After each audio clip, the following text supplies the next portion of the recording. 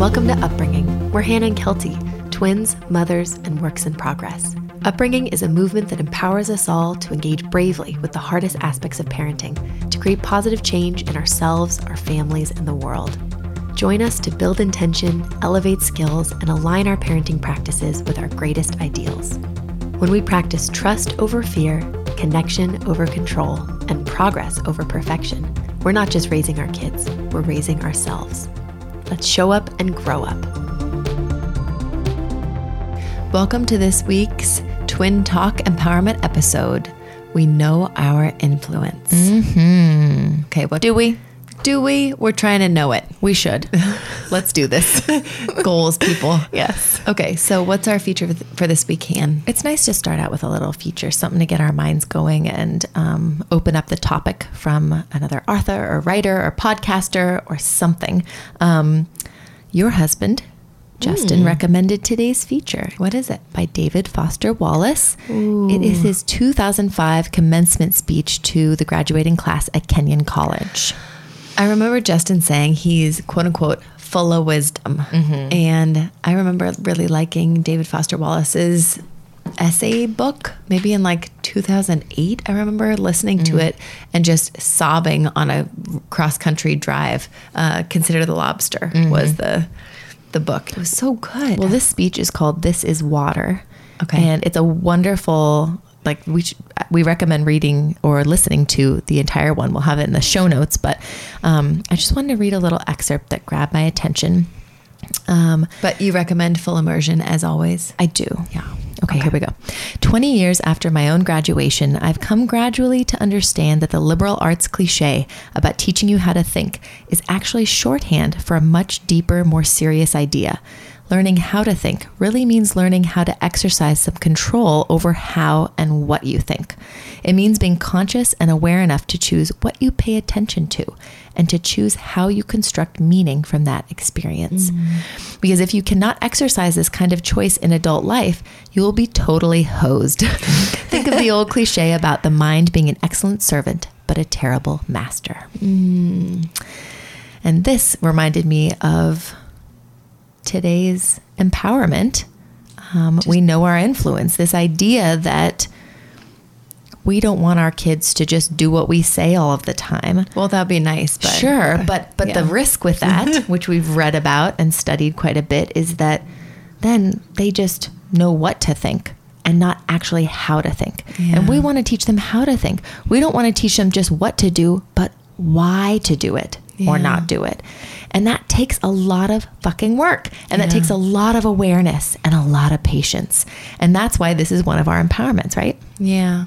I'm excited to listen to the whole thing because I feel like Justin talked about it as having a lot of like rolling themes of like freedom and truth and power and pain and consciousness and adulthood. And I feel like coming into this whole parenting thing, I'm like re-entering my postgraduate phase in a new way, being like, here's this new thing. How can we ditch our hardwired default settings that don't do us service anymore? And I think that the speech is a lot about that. So I'm really excited about it. This grand opportunity that we have a lot more power in our own lives than we even think. And then when you translate that to parenting, of that power, how much do we want to be exerting on ourselves? How much do we want to be sharing or giving to our children? How does that dynamic work? And how is it going to serve us and them and our family best? All right. Well, let's dive into this empowerment. So our empowerments are basically, if this is your first episode listening to them, are 12 sort of like mantras or touchstones. And they're reminders that really inspire authentic alignment between what we believe and what we do.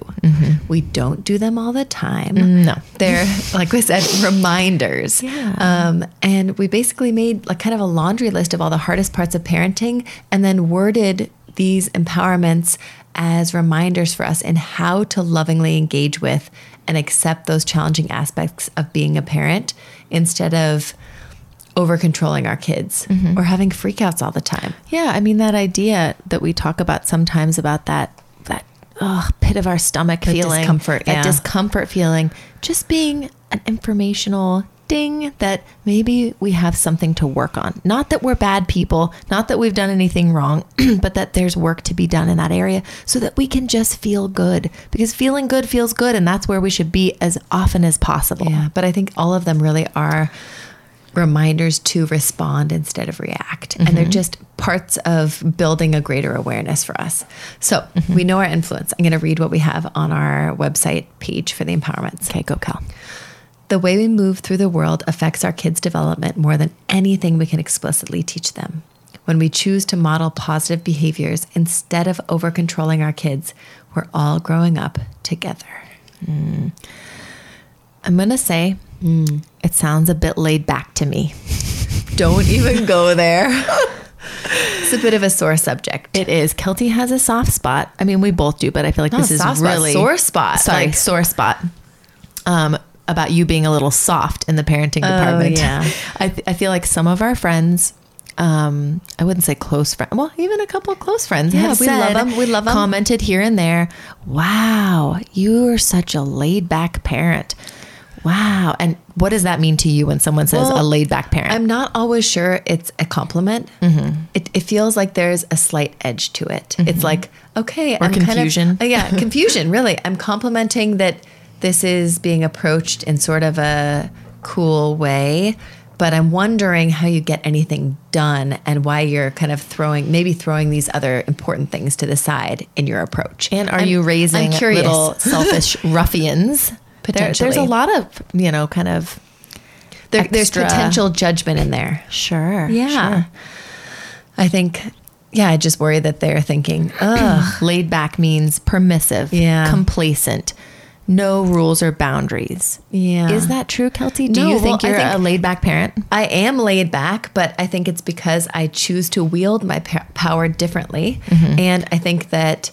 Well, knowing our influence means knowing our power, right? It does. And I think that some people we know might see me not doing a lot of things that they do. So they're like, wow, you're laid back because you're not doing X, Y, Z, such as cueing pleases and thank yous, or stopping my kids from getting dirty or making a mess, or requiring certain number of bites at meals or different foods. I don't insist they go to the bathroom at certain times or places if they're not ready or wanting to. I don't censor language and expression of big feelings. I don't create consequences for misbehavior caused by big feelings or dysregulation. So what do you do? What do I do? Okay. Number one, I keep my kids safe on their own and from each other and so the outside world. So you're not a negligent parent. No, I'm not. Okay. But that's what laid back is like. You're like a laid back, negligent parent. That's how it feels sometimes, for sure.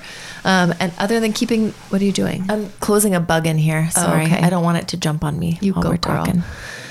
So other than keeping my kids safe, and you do this two-hand, so stop trying to make it sound like... I'm objectifying you a little bit just for the purpose of this talk. So, So, but I think it does bug me more, no pun intended from the bugging thing, bug me more than it does you, but yeah. You have more uptight friends, I'm sorry. Ha ha. Instead of keeping them safe, or in addition to keeping my kids safe, I also kind of help them understand through sensitive support and direct experience, which I think we'll discuss later, how to build their own values and habits around those things that we'd normally dominate or control, what they say and do, that kind of thing. Gratitude and social skills. Yeah. Messiness versus cleanliness. Nutrition, bathroom readiness, respectful communication, emotional regulation. A lot of behaviors, but underneath those behaviors, values, beliefs. Yeah. And I think that's what I feel compelled to say to those people who are like, you're so laid back, as in you're permissive and you're sitting there instead of jumping on and controlling in a good way. Or typical way.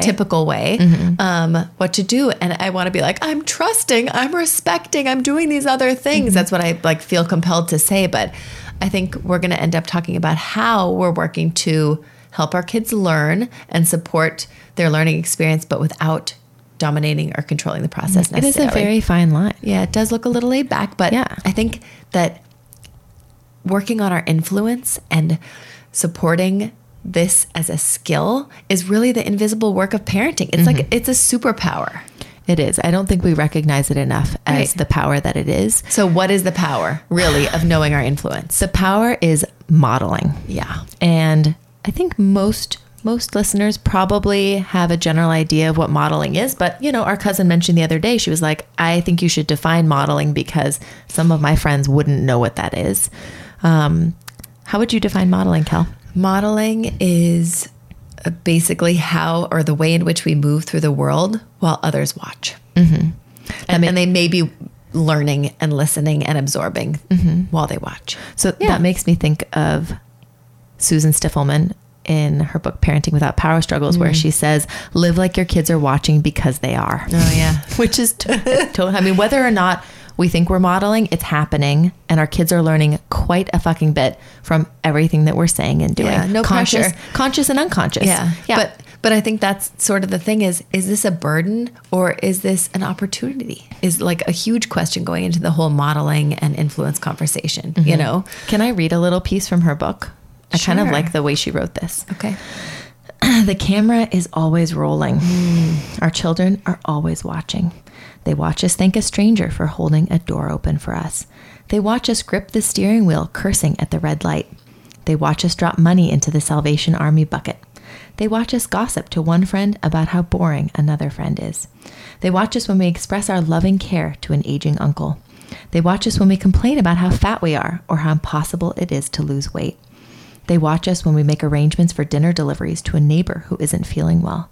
They watch when we blame our spouse, our boss, or them when things aren't going right in our world. They watch when we make mistakes and apologize, and they watch when we don't. The cameras are rolling 24/7. Our kids are constantly watching, whether we are aware of it or not. I'm like, oh, shit. Well, I think we have this idea that I'm parenting when I choose to be parenting, and the rest of the time, I'm just living my life. Yeah, it's just me. I can't be parenting 24/7. But that's the thing. Parenting and being in a relationship with someone, you are exerting your influence, you're modeling, you're affecting this other person 24/7. How are you going to do it is the question. Exactly. How do we want to go about this? I don't want to get too... I feel like this whole power thing is a really big one for you. I've been doing a lot of reading on it lately, and I think that in our dominant cultural paradigm, including mainstream parenting, it is very common to exert our power as parents, as partners, as bosses, as anything, by using control. And that is a very typical way to use power. Power and control kind of are almost synonymous. Mm-hmm. If you're in power, then you've got to use that control. If no one wants to be out of control, right? Right. Don't want to be out of control. Yeah. If you're in power, your responsibility is to control those beneath you. That is the idea that we've grown up with. That is what we see in so many different scenarios in our world. But the problem is that is a very archaic and fucking patriarchal view, and it doesn't have to be that way. And in fact, it actually disempowers people when we do that, including our kids. Well, right? I feel like the point is really that we have this opportunity to consider how we use our power and how control serves us and our kids or whoever we're interacting with, what it perpetuates, what it models, and the influence it might actually create. Like, what do kids learn about themselves when we control them?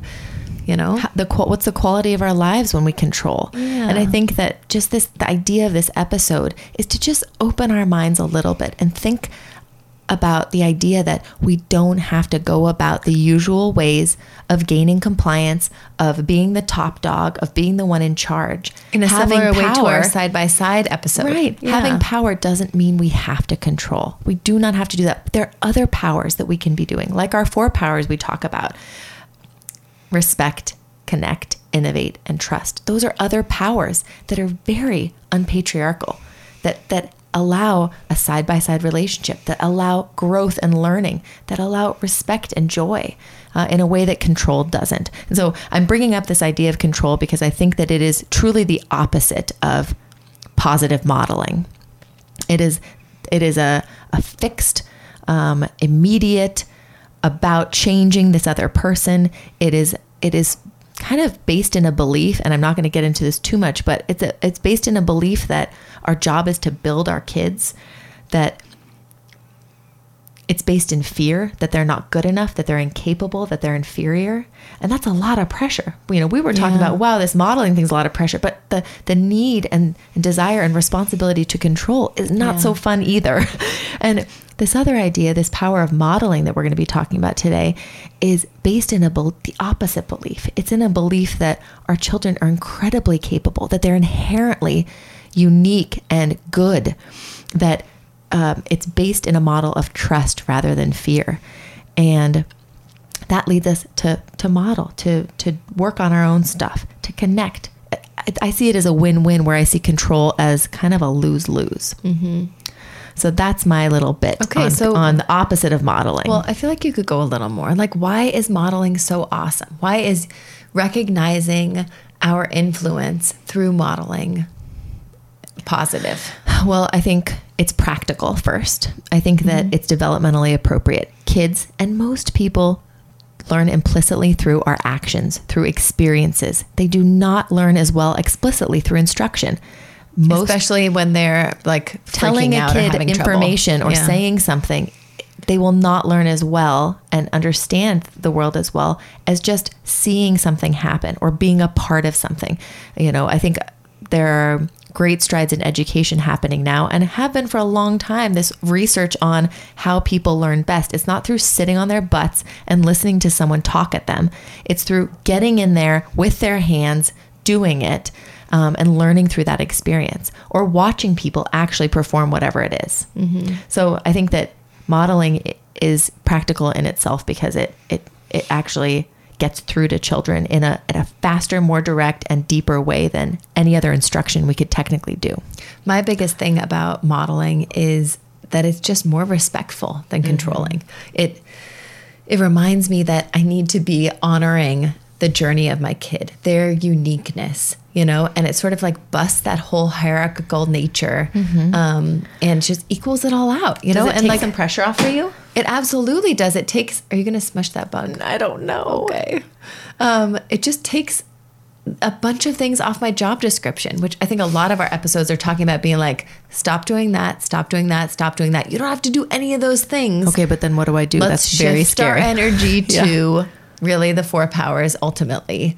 But yeah, I think it builds trust and it builds a relationship in a respectful way. Control usually tends to pit us against them. Yeah. It creates power struggles. It creates distrust or mistrust, you could say, when we try to control our kids or try to control anybody in our office, our partner, anybody. Most people don't respond too well to control because I certainly don't. A sense of true self-fulfillment comes from a feeling of being empowered and being capable and having agency in our lives. Feeling valued. And being controlled does not help anybody feel good. And typically they don't respond well to that. So modeling is a way that is a lot more passive, a lot more fluid, a lot more side by side, right? And more nuanced.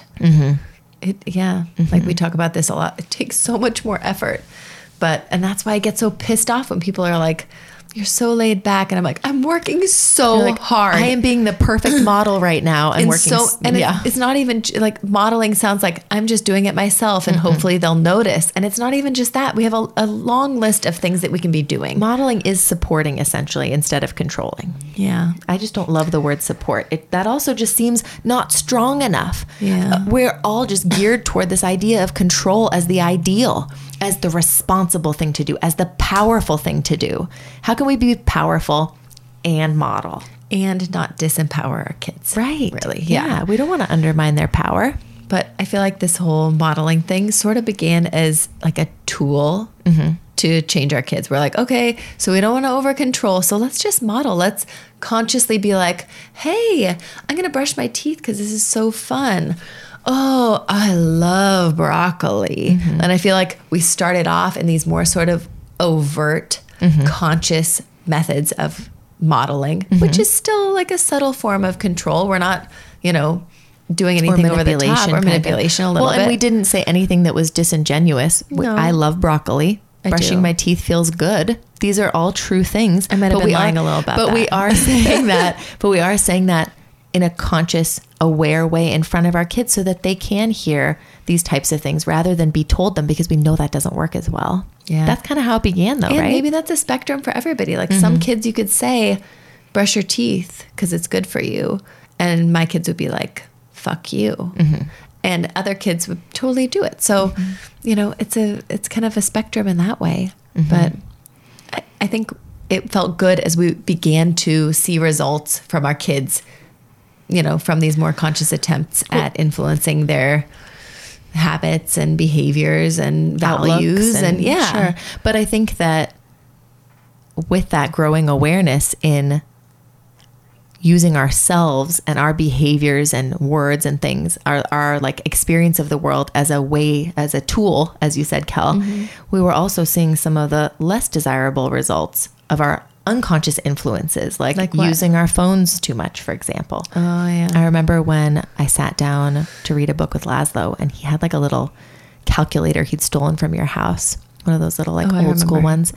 And he like had it with him, and he set it down face down on the carpet. And then he Partway through the book, grabbed it and looked at it and put it back down again. And like, I did that because I wanted to see what time it was. That's my phone, or that's my clock. But still, the power of that was like bone shaking to me, where I was like, oh my God, like he sees me do that enough that he's actually doing it. It's not just that he understood what I was doing or saw it and experienced that with me. He's recreating that moment. Yeah. Literally. I feel that way sometimes when my daughter yells at my son. She's like, stop. And I'm like, it triggers me because I'm like, that's how I handle things in my less like desirable moments. I just scream stop at one of them, Yeah. I feel like there were moments too where we see within ourselves and with others, like in public randomly, that we are very hypocritical in a lot of ways, where we have these moments where we choose to be, modelicious for our kids to get to a means to an end, or promote a behavior or a value. But then other times when we're not paying attention and not in a moment of self-awareness, we can be kind of hypocritical, like being like, stop talking or be quiet. And like we're yelling and telling them to be quiet. Like, it doesn't quite make sense. Like, be respectful. And you like bark it at them. Yeah. I see a lot of that, like at stores and stuff. Yeah. But that can be, that can probably create quite a bit of dissonance for kids in the learning department. And I think it brings us to this idea of the way that we behave is the way our kids understand a general way to work in the world. And that, as we said at the beginning, that is a lot of responsibility. It can feel a little overwhelming, right?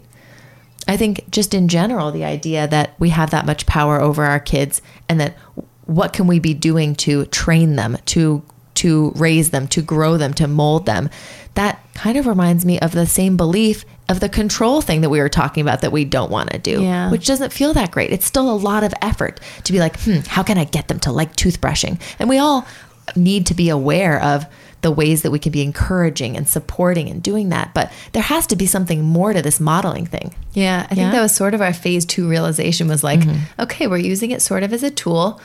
We're getting some good results. Like our kids are saying please and thank you. We've never demanded it, prompted them, asked it. Sometimes when they're trying something new, they're like, my taste buds don't like this today or yet. That's pretty cool. Instead of like, that's disgusting, I'm never going to eat that again. That's because we're modeling the fluidity of the taste exploration. Right, rather than saying, you don't like that.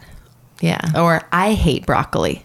Like I got so mad at my father-in-law when he said he hated mushrooms, because then all of a sudden my daughter started saying, I hate mushrooms, or I hate whatever, where we'd never really used that black and white fixed thinking of, once I try a food, I'm never going to try it again. Yeah. Don't get me started on this. Yeah. But that idea that some of our influence, some of these modeling techniques have really felt good to us and seem to work pretty well for our kids. Awesome. Yeah. But beyond using modeling as a tool to change our kids. Well, I think we started realizing that it was changing us. I'm like, all of a sudden realizing, wow, I'm eating a lot more vegetables because I'm in the effort that my kids will see me eating vegetables. I just reminded myself why it's so important to do this along with my child. Yeah. I'm brushing my hair more. It's pretty awesome. I'm saying please and thank you all over the place. I'm apologizing to my husband in the middle of the kitchen, where maybe I would have, gone off in a huff and been annoyed a little longer. But Han, you have that awareness that maybe they're listening and they saw that you guys were snippy at each other, and you can circle back in front of them and say, I feel like we were, a little abrasive to each other. Yeah. I'm sorry. Can I give you a hug or whatever? But literally this modeling thing is, we can think of it as this pressure and this huge responsibility, or we can think of this as this opportunity to elevate our game, not just for our kids, but for us, right? Yeah. I think it's really changing that perception of this is about getting a skill mastered, or this is a box to check off. This is a prescribed thing to get them to be respectful or whatever it is, and think more about how this is the greatest gift that we can give our kids, which is to grow up ourselves, to behave in a way that reflects our authentic spirit, our journey to self-discovery and fulfillment. And that's the best thing we can do, because that shows them that they can find their own way to those things. Yeah. It's really just conscious parenting, conscious living. Well, and that's the thing, I think, from phase 1 to phase 2, is that we thought that we wanted to prescribe certain things like broccoli or like toothbrushing, and we were using it in a very limited, fixed context. And I think as we've been moving through this, we're beginning to understand that what we need to be doing and what feels really great is just to be living a life that we believe in and that resonates with us, with self-awareness and joy and discovery, not modeling a right answer, but just our journey, where we fuck up, where we enjoy something, where something bothered us, and just bringing them along on that experience to say, this is who I authentically am. And guess what? I'm going to honor and support who you authentically are. Not to create a mini me. That's the big thing, is saying, is recognizing that you're not Buddha on the mountaintop, and you find ways to represent what you're experiencing and what you value as personal to you that might not be personal to them. Oh, that's your opinion. This is my opinion. Oh, I like that right now. You don't like that right now. So you're modeling something you like and care about and value, which maybe they'll pick up on. And you're also modeling open-endedness, flexibility, that we're all different, diversity, all that great stuff. Yeah. But that's kind of this idea of modeling, is that modeling isn't just doing this prescribed thing. We can model in so many different ways. Yeah. What are some examples? We can model in perspective taking, for example. Perspective taking isn't a one right answer. Okay, it's a skill. Let's give a scenario really quick. Like, such a common scenario I hear about in other podcasts is the whole kind of gratitude thing or manners thing, which is a really common struggle for parents. Like, why doesn't my kid, we've talked about this in other episodes a little bit, say, please, thank you, I'm sorry. It's my job as their parent. I'm the one with the power. I'm the one in charge. Therefore, I need to instill this value by essentially controlling what they say and when to instill this habit and value. Insisting on it. Exactly. Right. Or coaching through it, or suggesting, or whatever. Yeah. However you want to go about it. Totally. And so if we're going to be doing that through modeling, let's say our child, this is a tough one for birthdays coming up. I've been thinking about it, because we'll be like sitting there and someone gives my kid a beautiful gift, and she's just sort of staring at it. And it makes me feel like a shithead that my kid is not saying thank you, and the mainstream parenting way would be to expect that. And then to stand up is to say, what do you say? They just gave you a thing. What do you say to them? And from my experience in even tiptoeing into those demands, it makes it even harder for my child to be forthcoming with their feelings in the moment. And I feel, I don't know, that these other ways of supporting them through this transition and recognizing that I can influence their understanding, a deeper understanding and value in the process, rather than controlling this superficial behavior. Right. So so with that situation, what would we say? I would say something what are some like, things we would do? I would observe, model by observing. And I'd say, Wilder, you're looking at the gift. You're checking it out. Wow. I'm wondering what you're thinking right now. And then I'd let that sit for a second. So I'm kind of cueing the other person. This is what Wilder's experience is, just so you know, in case you're expecting a thank you, something else is going 2 seconds later. Sorry. Yeah. And then I would look to the person and say, wow, that is so thoughtful. Thank you so much for bringing whatever, or for making that, or for giving that to Wilder. And so you're modeling the exchange or whatever it is. And then even past that, you might say something like, Wilder, I'm going to go give them a hug to thank them for this. Come along if you want to do it. Yeah. And I just offer an option to come along, but no pressure. Right. And I would show that like when I'm really happy and grateful for something, I give that person a hug or whatever. And then after, you know, you'd maybe mention to Wilder, you know, or ask some questions. Where do you think they got it? You know, how long do you think they worked wrapping that? You know, and explore and perspective take. Why do you think they chose blue instead of pink? So that she can understand and imagine, put herself in their shoes, witness the effort, consider, and really get a deeper understanding of what it was. And then maybe you can model being like, I'm writing some thank you cards to these people because I want them to know how much I loved these gifts. Or story tell. When I was your Yeah. age, I got this present from so-and-so, and you just soup it up a little bit. Be like, I jumped up and down and I gave them a huge hug and said thank you because it felt so good knowing that they cared about me and they went through that thoughtful process and whatever. So how many Does that things sound are laid those? back to you? Yeah. There's a question for you. No, that does not sound Okay. laid back. That sounds really like extensive to give. I mean, I Or think you could just say thank you. right. And that's it. Right. And the big question here is, I think a lot of people would say, wow, that's you doing a lot of work for your kid who's just going to say, well, mom will always do all this for me. This is going to feel allow like one of our friends me brought to this up. sit back and not do anything. Aren't you just doing all their hard work for them? Right. And we said no, because this requires this trust, and it requires a supportive scaffolding of their skills and their understanding. And we believe that kids will do things when they're fucking ready and when they actually feel good and motivated internally and intrinsically rather than from an outside source. We want our kids to say thank you because they believe it, because they understand it, because they feel it, rather than just because that's exactly what you should do. And P.S. Or because someone snaps their fingers and then they say it. Right. We don't want to undermine hard. that deeper value and that deeper understanding at the expense of what it looks like when The our performance. 4-year-old But that is won't so say hard something. because it's the social element to it, the embarrassment of it is a really tough one. We're going the against grandma mainstream when the grandma parenting. is Yeah. looking at you like, why aren't they saying thank you? Or wow, they rammed me with a shopping cart. Why aren't they apologizing? Or whatever it is.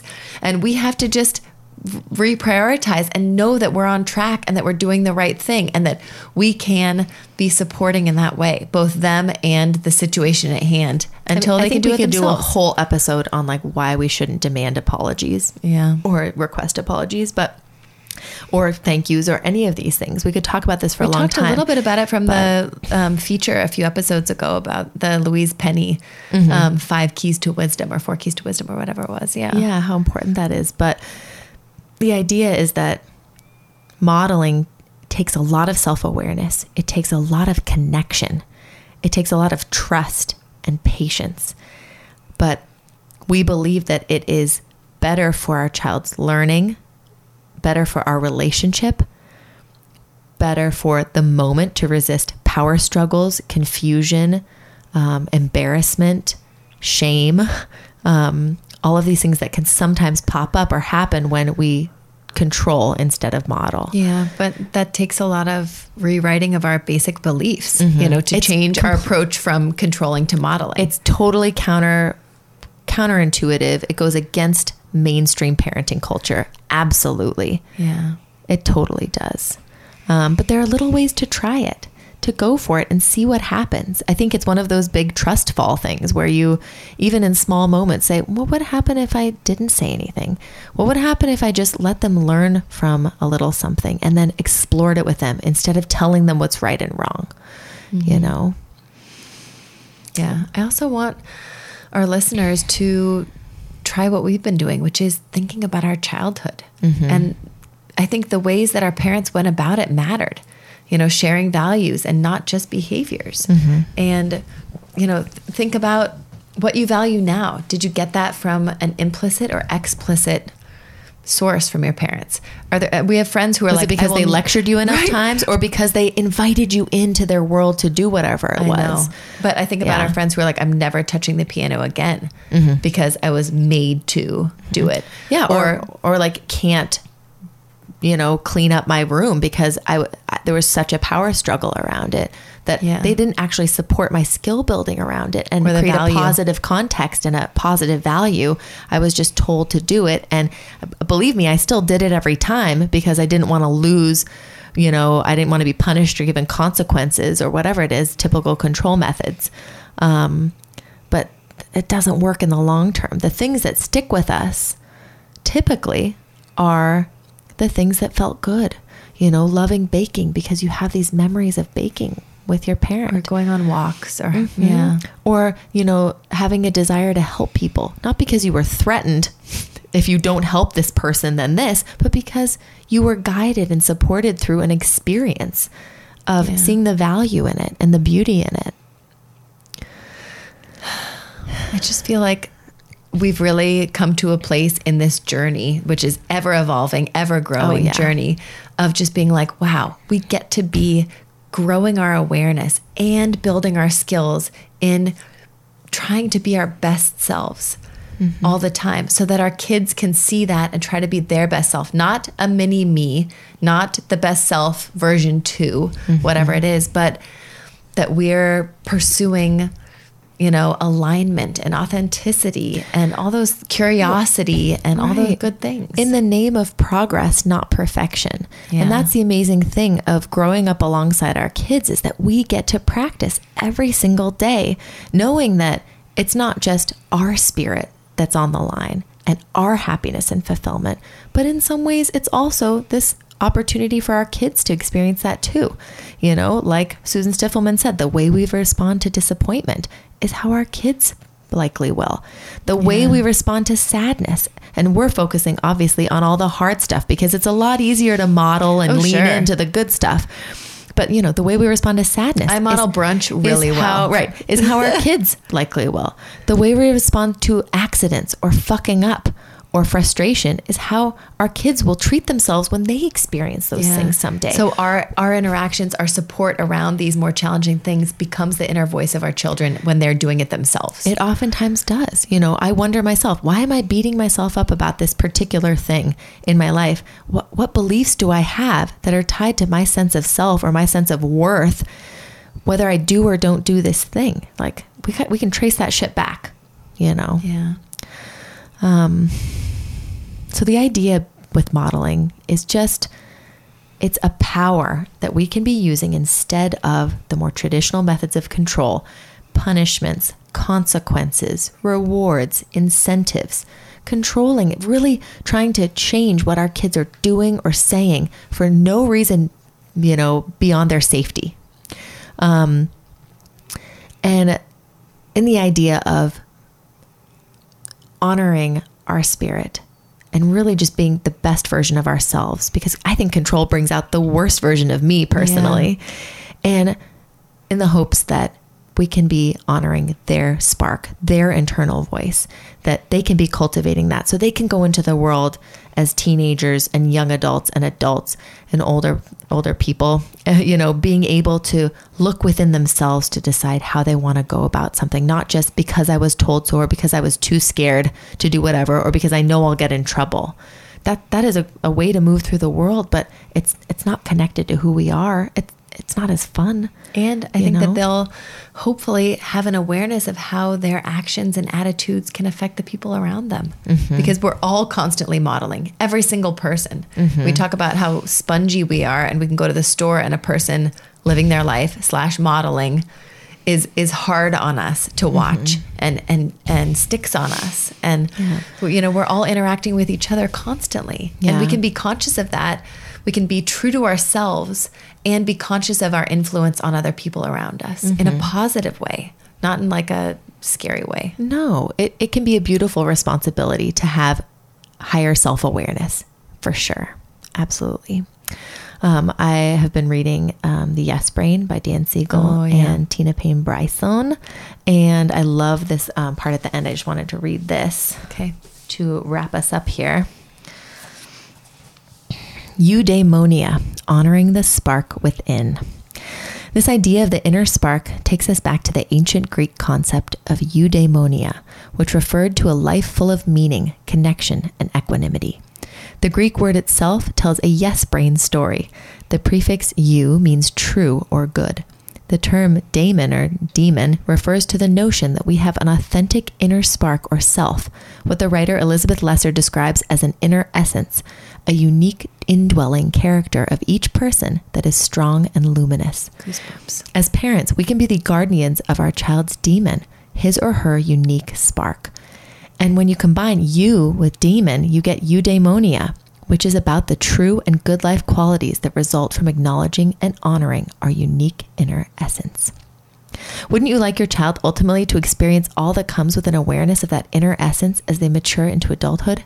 As Lesser puts it, those in touch with their authenticity share similar traits. They are gentle and strong in equal measure. They are not overly concerned about what others think of them, and yet they are greatly concerned about the well-being of others. They are so in touch with themselves that they are open toward everyone. What a beautiful description of yes brain success. A yes brain approach to parenting is a way of being with each of your children that helps them develop this way of remaining in touch with their inner essence, cultivating this authentic internal compass. In Lesser's wise words, someone who has developed a strong awareness of and respect for this inner guide feels a sense of at-homeness, a lack of pretense, nothing overproduced, a wholeness. Imagine if you could set the stage in your parenting so that you could honestly offer your child this statement. Eventually, you will come to know with all your brain cells that your authentic self is the one thing you can trust the most.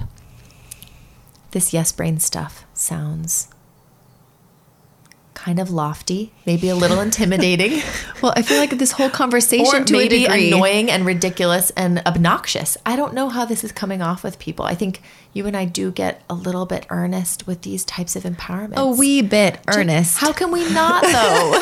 I want to be jokey and laughy about it, but I think we take it seriously, But it's because we care. It's right? because we care, but it's because we really care, plus struggle with this stuff so much. There is an undercurrent of There is. And that this, with knowing our influence and recognizing that we can be modeling instead of controlling, is an example of, like all of the other empowerments that we're working on and that we're doing every other week here, the practice of parenting for us in a huge way, which is that it's an inside job. And it's a process. It's a process. It's a daily opportunity, that we don't nail every time. Well, but right? and as we said, that's the beauty of it, is that we're not trying to be these perfect people for our kids. That's not what modeling is. And I think it gets that label. What modeling is to us is embracing and becoming aware of our humanity and of our authentic inner spirits and moving through the world in an honest, open, graceful, humorous, thoughtful way so that our kids can be along for that ride and see what it looks like to grow up. They're not just growing up, they're watching us grow up. And that is the biggest learning that they can do and the biggest gift we can give them. I love that. As always, we would love to hear your thoughts on our conversation and twin talkiness. So DM us, call, email, or jot us a note through our website at upbringing.co. Lastly, you are doing an amazing job. We're so proud of you, and we're right here with you, taking steps to better understand ourselves, our kids, and one another. So thanks for being here. We're all growing up together. Till next time.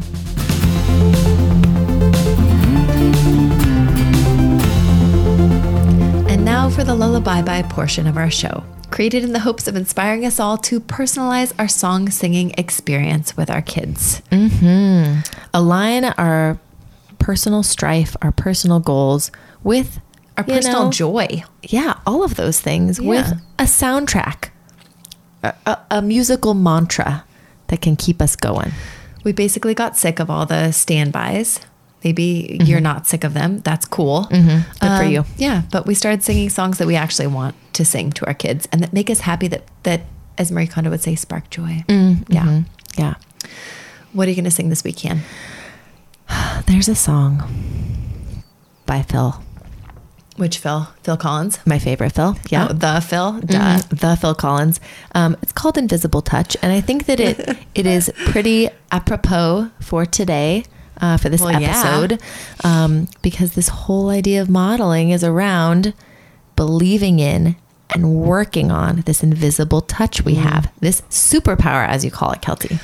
I really do think of it as a superpower. And it makes me think of what it looks like to be a superhero, where you're like just showing up on the scene of an accident and everyone's like, oh, they just walked up here. And you're like, I moved mountains to Lifted get here, a train to and whatever, all these things. Yeah. Nobody knows what the effort you went through to And actually. Lois is like, why do you look sweaty, Clark? Yeah. Exactly. And he's like, you have no fucking idea what I just did. Laid back superheroes. Yeah. But it makes me think, Han, about our friend Lane, and like so many of our parenting conversations with her, we like totally go in deep dive. And she made this She's gorgeous amazing. piece of art that we put up on our Instagram stories recently that said something like, Based on our mantra that we sent her. right, progress over perfection, responding over reacting, trust over fear, and invisible touch over control. And it was just, yes, that is Modeling. and knowing our influence. Yeah. And what we can be doing instead of controlling. And it's huge. Yeah. Yeah. When was the first time we heard this song? I don't know, as kids, I would yeah. imagine. I didn't see the music video until you showed it to me recently. I feel like it's from the Genesis era of mom and dad, really. Road trips and in California, desert mountains. But a few weeks ago, I did show you the video, and it's awesome. It looks like they just like went back on a sound stage before a show and were just like fucking around with the mics and doing all this crazy stuff. It's really good. It was perfectly imperfect. I mean, that's just what we've been talking Another about. metaphor for parenting. Yeah, for sure. Exactly. Yeah. It was pretty fun. Okay. How long have you been singing it to the kiddies, or just one of them? On and off. I feel like did we have the CD in our car or something for a little while? So I had that going when I was driving, and then a lot of times when I hear stuff when I'm driving, then it'll be in my head, and then I'll end up singing it for a lullaby. I'm really looking forward to hearing you kind of slow it down, because it's pretty peppy. It is very energetic, and I think it has that energy too of the invisible touch going both ways. Ooh, the metaphor how? is kind of neat, where you and I are talking about invisible touch as far as the influence that we have on our kids. But I feel like the invisible touch that this song talks about too is the influence that they have over us. Our kids? Yes. That my baby that I'm holding right now has hold of my heart, that she'll mess up my life. It's all mysterious and slowly tearing us apart. Yes, that it is a very dramatic, beautiful thing, and that can be upbeat and kind of glorious, and that it can also be slowed down to be sentimental. It can be sentimentalized too. Yeah, but that it's all just a game. I like that part. Yeah, it's gonna be fun. Okay, here we go. Okay, go. Okay, but really go. Well, I've been waiting here so long, but thinking nothing could go wrong. But now I know she has the built-in ability to take everything she sees. And now it seems I'm falling for her. She seems to have an invisible touch. She reaches in and grabs right hold of your heart. She seems to have an invisible touch. It takes control and slowly tears you apart. I don't really know her, I only know her name. But she crawls under your skin, you're never quite the same. And now I know that she's got something you just can't trust. It's something mysterious.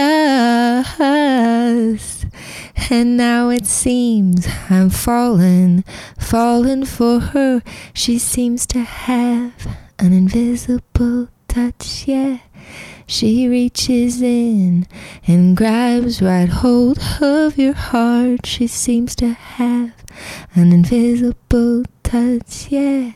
It takes control and slowly tears you apart.